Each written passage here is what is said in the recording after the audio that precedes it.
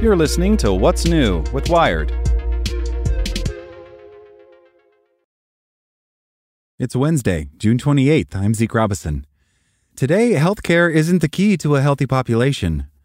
Make sure to listen to the end to find out what other Wired podcasts you can check out today. In the UK, National Health Service waiting lists are at record levels. Last winter, the emergency care system collapsed. NHS doctors and nurses are striking. We have a problem, not just in recruiting people, but in keeping them. To save the NHS, we have to reduce demand and help the public live healthier lives. To name just one example, in April, it was reported that over 5 million people are living with diabetes in the UK. In 2018, the government released a report saying that diabetes is one of the biggest burdens on the NHS, accounting for 9% of its overall spend. 1 in 6 people in hospitals are diabetic. 2/3 of UK adults are overweight, a key risk factor for diabetes.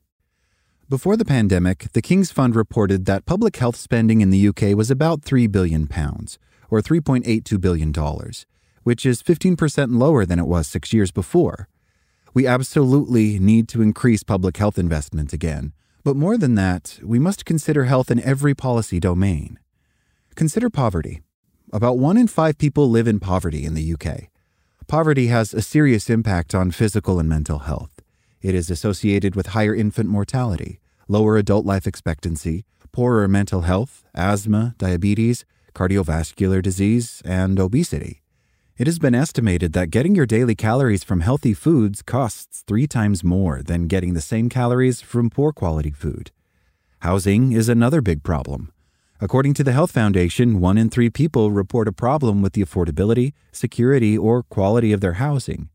Issues such as mold and damp can lead to respiratory problems and headaches. In January, a coroner called for better housing after ruling that a toddler had died from a respiratory condition caused by exposure to mold in his home. Overcrowding, among other things, increases exposure to infectious diseases. During the pandemic, it was one of the drivers of contagion among disadvantaged communities. Green spaces are another massive issue. There's a lot of evidence now proving that exercise is like a miracle drug. There is also plenty of evidence that if you provide more open, free green spaces to people, you end up with higher levels of physical activity and improved mental health.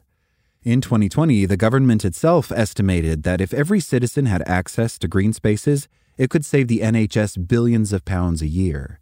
This is particularly important in helping children build a lifetime habit of exercise. However, young people in economically deprived areas are 9 times less likely to have access to such spaces. The government could prioritize quality housing, green spaces, and socioeconomic support. It could also address lack of work or insecure employment, indoor and outdoor pollution, and crime, all of which have considerable impacts on health. We need to realize that almost all governmental policies have an effect on public health, and think more holistically about our longer-term health priorities. A healthier government policy should include a health impact analysis. If we can fix some of these issues now, we will reap benefits in the decades to come. Not next year, not in the lifetime of an election cycle, but certainly in 10 or 15 years. With demand for the NHS already outstripping supply, we cannot afford to wait. Make sure to check out our other Wired podcasts. Today in Wired Business, meet the humans trying to keep us safe from AI. Checking in on Wired Science, more people are going blind, and AI can help fight it. Listen to these stories and more at wired.com/podcasts. Thanks for listening to Wired.